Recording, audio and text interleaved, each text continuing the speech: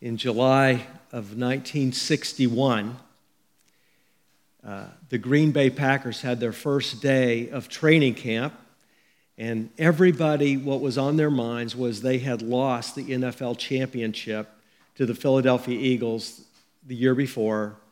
They had lost it in overtime. Not in overtime, I'm sorry, in the fourth quarter. They were ahead in the fourth quarter, and they just blew a lead. And so Vince Lombardi, that famed coach, comes up in front of them with a pigskin in his right hand, and he says, "Gentlemen, this is a football." Now, these are grown men. These are professionals. This is their life. And he's saying, this is a football. And that was the beginning of him going back to basics with them, the fundamentals of the game. What happened? The next 7 years, the Green Bay Packers won 5 NFL championships. And, of course, legendary Green Bay Packers. Going back to basics is so important. Lombardi knew that, and the Apostle Peter knew that. Listen to what he says in 2 Peter. "Therefore, I will always be ready to remind you of these things, even though you already know them, and consider it right, as long as I am with you in this earthly dwelling, to stir you up by way of reminder." That's what I'm going to try to do this morning. What I'm going to share with you are basics. This is stirring you up by way of reminder. I'm not going to be sharing something with you that is new or novel or unusual. And yet, if we could do this, if we could literally do it, it would transform our lives and I believe transform the world. What is it? Back in 1643, 121 theologians, they called them divines back in those days. I love that term, divines. Divine as a Westminster Cat. And they started working on what we know now as the Westminster Confession and the catechisms. They finished in 1647. And many of you know the title of my sermon. You're going to think of that first question of the shorter catechism. What is the chief end of man? Well, it says the answer. The chief end of man is to glorify God and enjoy Him forever. And the primary proof text of that, according to the divines, was this, and it's a verse from our passage this morning. "Whether then you eat or drink or whatever you do all to the glory of God." And we're going to kind of focus on that this morning. How do we glorify God? And why do we glorify God? So we're going to look first at how do we glorify God. We glorify God by really praying from our hearts as we prayed just a minute ago, "Thy kingdom come, thy will be done on earth as it is in heaven." It's putting Him first. It is seeking His will above our own. And in John 5, there's this amazing statement of Jesus. He says this is Jesus, God the Son, but He says, "I do not seek my own will, but the will of my Father." That's supposed to be our heart statement. I'm not seeking my own will, but the will of my Father. But doesn't this just go against everything in human nature? I mean, the prayer of my heart, the honest prayer, is, "My kingdom come, my will be done on earth as it is in heaven." Yet, we're called to something absolutely revolutionary. Not only goes against human nature, it goes against really the culture, the world. Paul Tripp, a well-known Christian author, said, "The central falsehood of human culture in our day is that life is all about you. That's not what God calls us to. God calls us to something radical, revolutionary, countercultural, that it be all about him. Listen to 2 Corinthians 5. He died for all, that they who live should no longer live for themselves, but for him who died and rose again on their behalf. Not live for themselves, but for him who died and rose again on their behalf. What does that look like? What does it look like? What does a life look like that is lived, thy kingdom come, thy will be done? Back in Mark 12, a scribe came to Jesus and said, "Teacher, what is the primary commandment? What is the foremost commandment?" And y'all know this. Jesus said this, "You shall love the Lord your God with all your heart and with all your soul and with all your mind and with all your strength. And the second is this, you shall love your neighbor as yourself." So we could say you glorify God by loving God and by loving people. I'm stirring you up by way of reminder, right? This is a football. So we love God by obeying him, right? Jesus said, "If you love me, you'll keep my commandments." And we love people by serving them. Verse 24 in the passage this morning says, wow, this is such a statement. Let no one seek his own good. What? Let no one seek his own good, but that of his neighbor. Who is my neighbor? Well, really, we could divide it up into two categories. We have neighbors who are believers and neighbors who are unbelievers, okay? And we're supposed to love both of those. So we glorify God by loving our fellow believers. And one of the issues, and it addresses this in this passage, one of the issues in that day was the whole issue of meat sacrificed to idols. And there's a lot of depth there. I'm not going to go into that, but one that I can really relate to is this. Okay, you have meat that's sacrificed to idols, and you have other meat. The other meat was more expensive than the meat sacrificed to idols. Okay? So someone's looking at this and saying, idol is nothing. It's something that was carved by somebody that they stuck in their house, and they said they sacrificed meat to it. What's the big deal? I'm going to save some money. Don't we like to save money? Okay? So you go to the grocery, it's like this. You go to the grocery store and you see a nice ribeye, which I don't want to get you guys hungry too early, but get a ribeye, $10.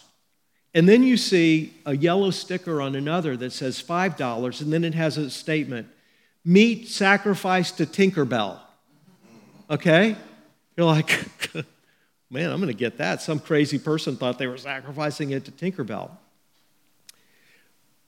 But here's an issue. You have some people that say, I used to worship Tinkerbell. I'm a Christian now, but you're gonna eat that? You're gonna eat that kind of meat? And it would hurt their conscience. What's our attitude supposed to be? That's your problem. I don't believe that stuff. You want to believe that crazy stuff? That's your problem. That's not supposed to be our attitude. Look at the attitude.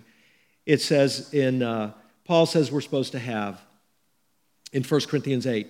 He says, therefore, if food causes my brother to stumble, I will never eat meat again, so that I will not cause my brother to stumble. See, we're supposed to be willing to limit our freedom for the sake of others. And I like what Matthew Henry, I don't know if you guys are familiar with Matthew Henry. He wrote this wonderful commentary on the Bible over 300 years ago. Charles Spurgeon loved it. Jonathan Edwards loved it. And it still speaks to us today. But listen what he says. Our own humor or desire and appetite must not determine our practice, but the honor of God and the good and edification of the church. We should not so much consult our own pleasure and interest as the advancement of the kingdom of God among men. Paul put it this way in Galatians. He said, "For you are called to freedom, brethren. Only do not turn your freedom into an opportunity for the flesh, but through love serve one another." Love your neighbor. What is love? You know, I think that's just kind of in a little sidebar here on love for a second. What is love? Because I think it's one of the most misunderstood terms today. Someone said, love is a feeling that you feel when you feel like you're going to get a feeling that you never felt before, okay? Love is not a feeling.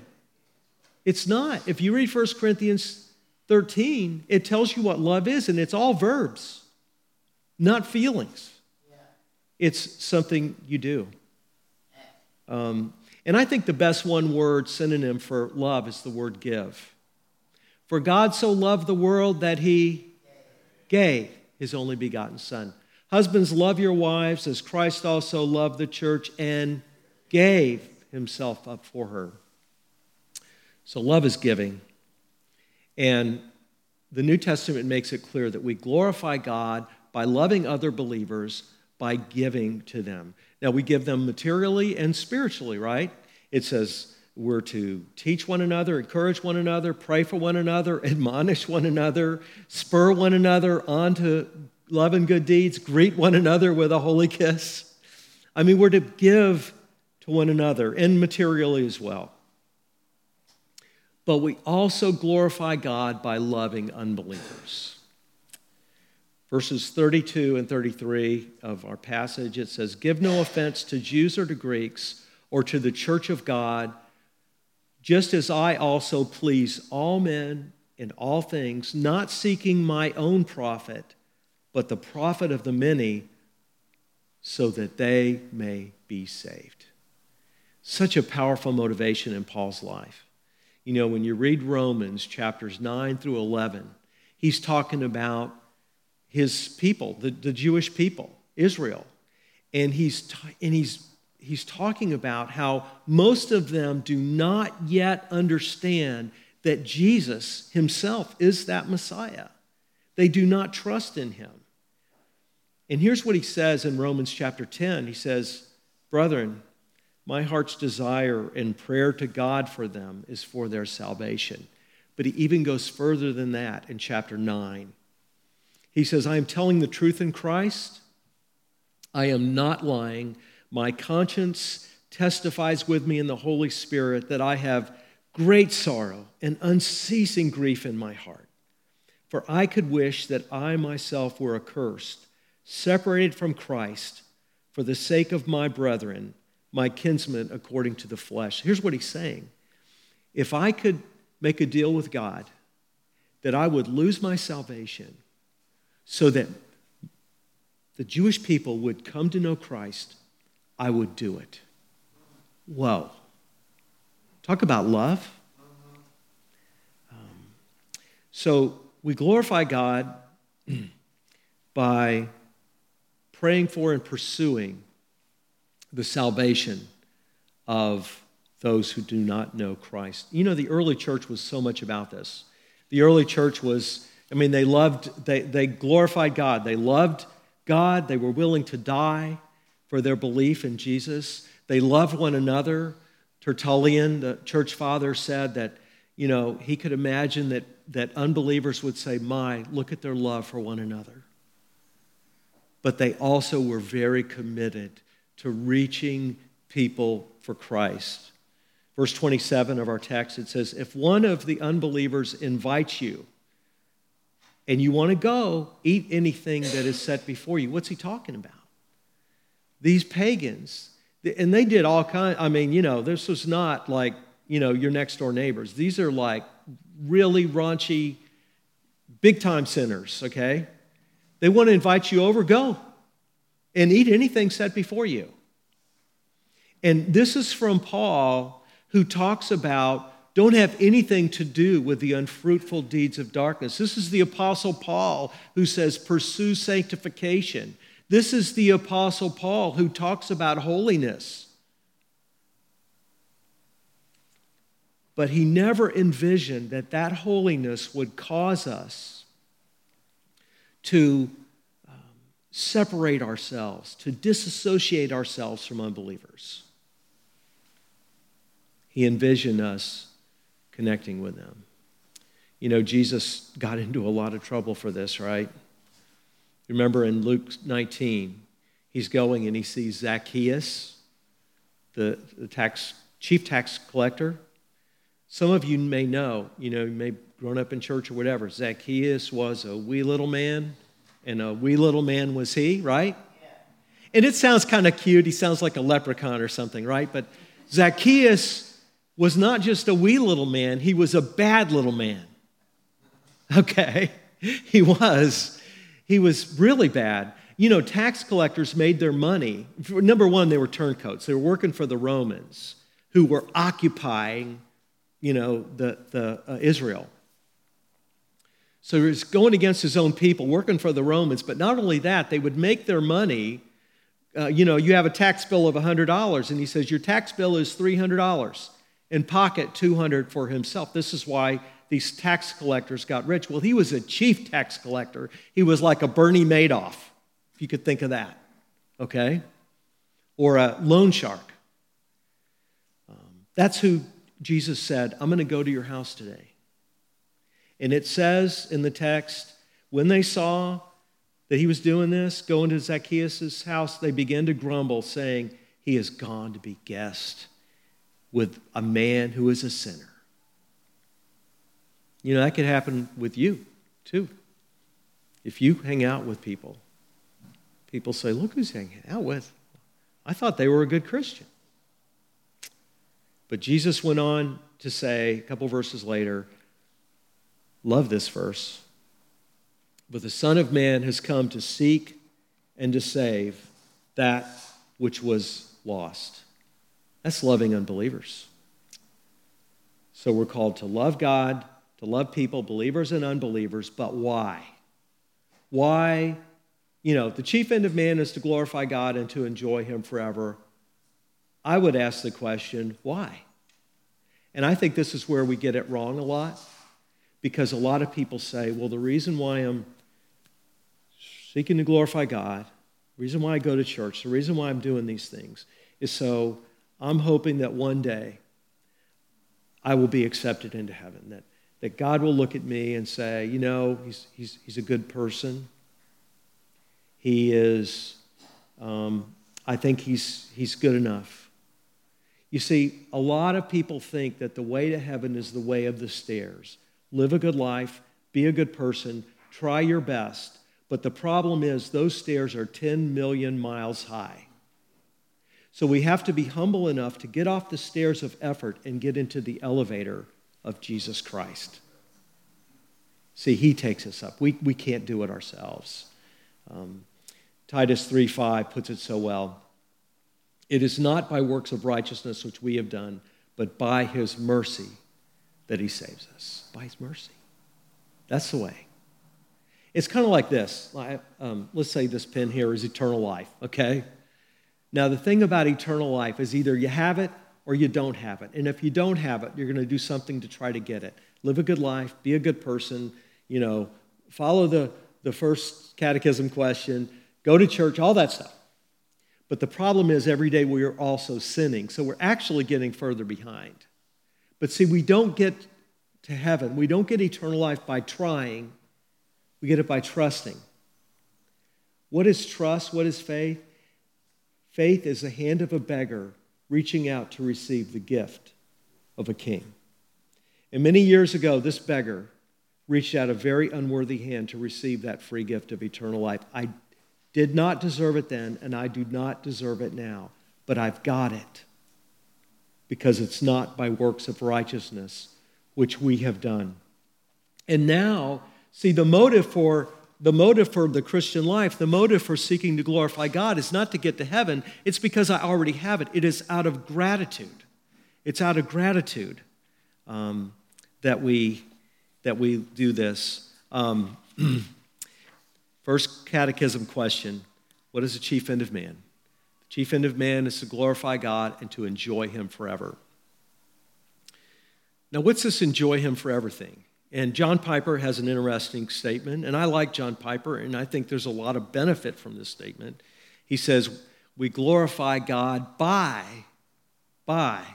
enjoying him forever. And I think there's a lot of truth to that. We glorify God by seeing his beautiful attributes and just delighting in him. Delight yourself in the Lord, and he will give you the desires of your heart.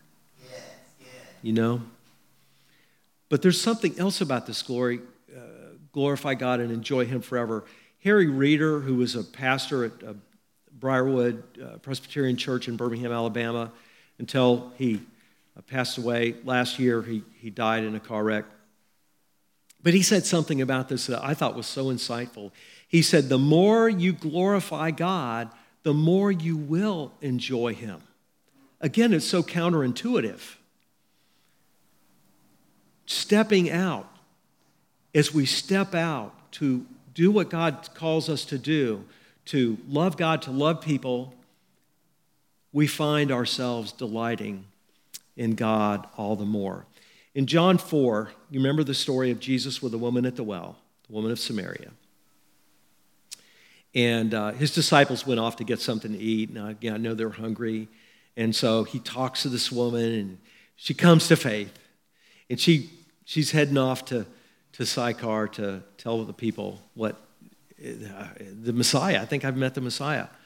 And the disciples come back, and they said, we got the food. And Jesus said, oh, I have food to eat you don't know anything about. And it's like, where'd he get food? Who got him food? And he said, let me explain here. Listen to this. This is so awesome. My food is to do the will of him who sent me. Now, think about that ribeye for a minute. That's one of my favorites, okay? So it tastes good. It satisfies your hunger. It energizes you. If you haven't been eating for a while, you're going to get tired and hungry and weak. That's what doing his will does for us as Christians. Again, we get it wrong. I want to be energized, and then I'll do his will. He said, step out in faith and do my will, and you're going to be energized. It's so, I do counseling as well.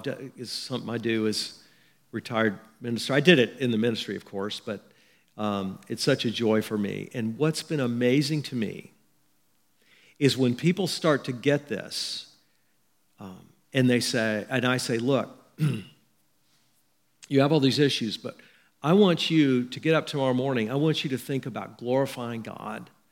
I want you to think about serving God and serving people. But I don't feel, I'm depressed. I want you to think about this. How it almost is magical, the healing results that happen in people's lives when they begin to do it. It's so curative. There's a book about, and one of the things is fear of man, like, anxiety, fear of man that we can have. There's a book by Ed Welch entitled, When People Are Big and God is Small. Isn't that the problem? People are so big to me, I think that if they disapprove of me, the problem there? It's not to say, I don't care about people, I don't care, we don't want to become a sociopath, okay? But to so much care about God and what he thinks that people are smaller. When people are big and God is small. And as Jesus said, he who seeks to save his life will lose it. But he who loses his life for my sake will find it. And I think that so much of our culture and, of course, our human nature is all about saving our lives. And Jesus calls us to something radically different, to lose it. So I'm going to close this out by being like Vince Lombardi, okay? This is a football, okay? The basics. And I learned this a few years back, but I have such trouble doing it.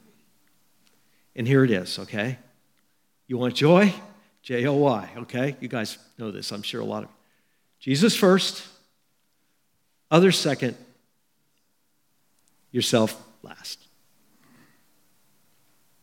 So revolutionary. Jesus first. Seek first his kingdom and his righteousness, and all these things will be added to you. Charles Spurgeon said, Jesus never said seek his kingdom. He said seek his kingdom first. First. Second, others second. Verse 32 and 33. I also please all men in all things, not seeking my own profit, but the profit of the many. Others second. And loving and serving believers and unbelievers, and then yourself last. So difficult. Here's this quote by Paul Washer that just really struck me recently. He said, "You were made for God. You weren't made for you. You weren't made for your best life now. You weren't made for some self-realization. You were made for Christ alone. You were made to discover him, to know him, to find his will, and to obey it with all your heart. The chief end of man is to glorify God and to enjoy him forever." We know that. It's good Presbyterians. I know that. I know but I think here's another, maybe more important question. Will we do it? Okay? Matthew 7, at the end of the Sermon on the Mount, Jesus said, okay, there's a wise man built his house upon the rock, foolish man built his house upon the sand. When I read the basic meaning of that, Jesus said this, "Therefore, everyone who hears these words of mine and acts on them, he is like a wise man who built his house upon the rock." Will we act? Will we go out today and start acting on that? Will I do that? If not, guess what?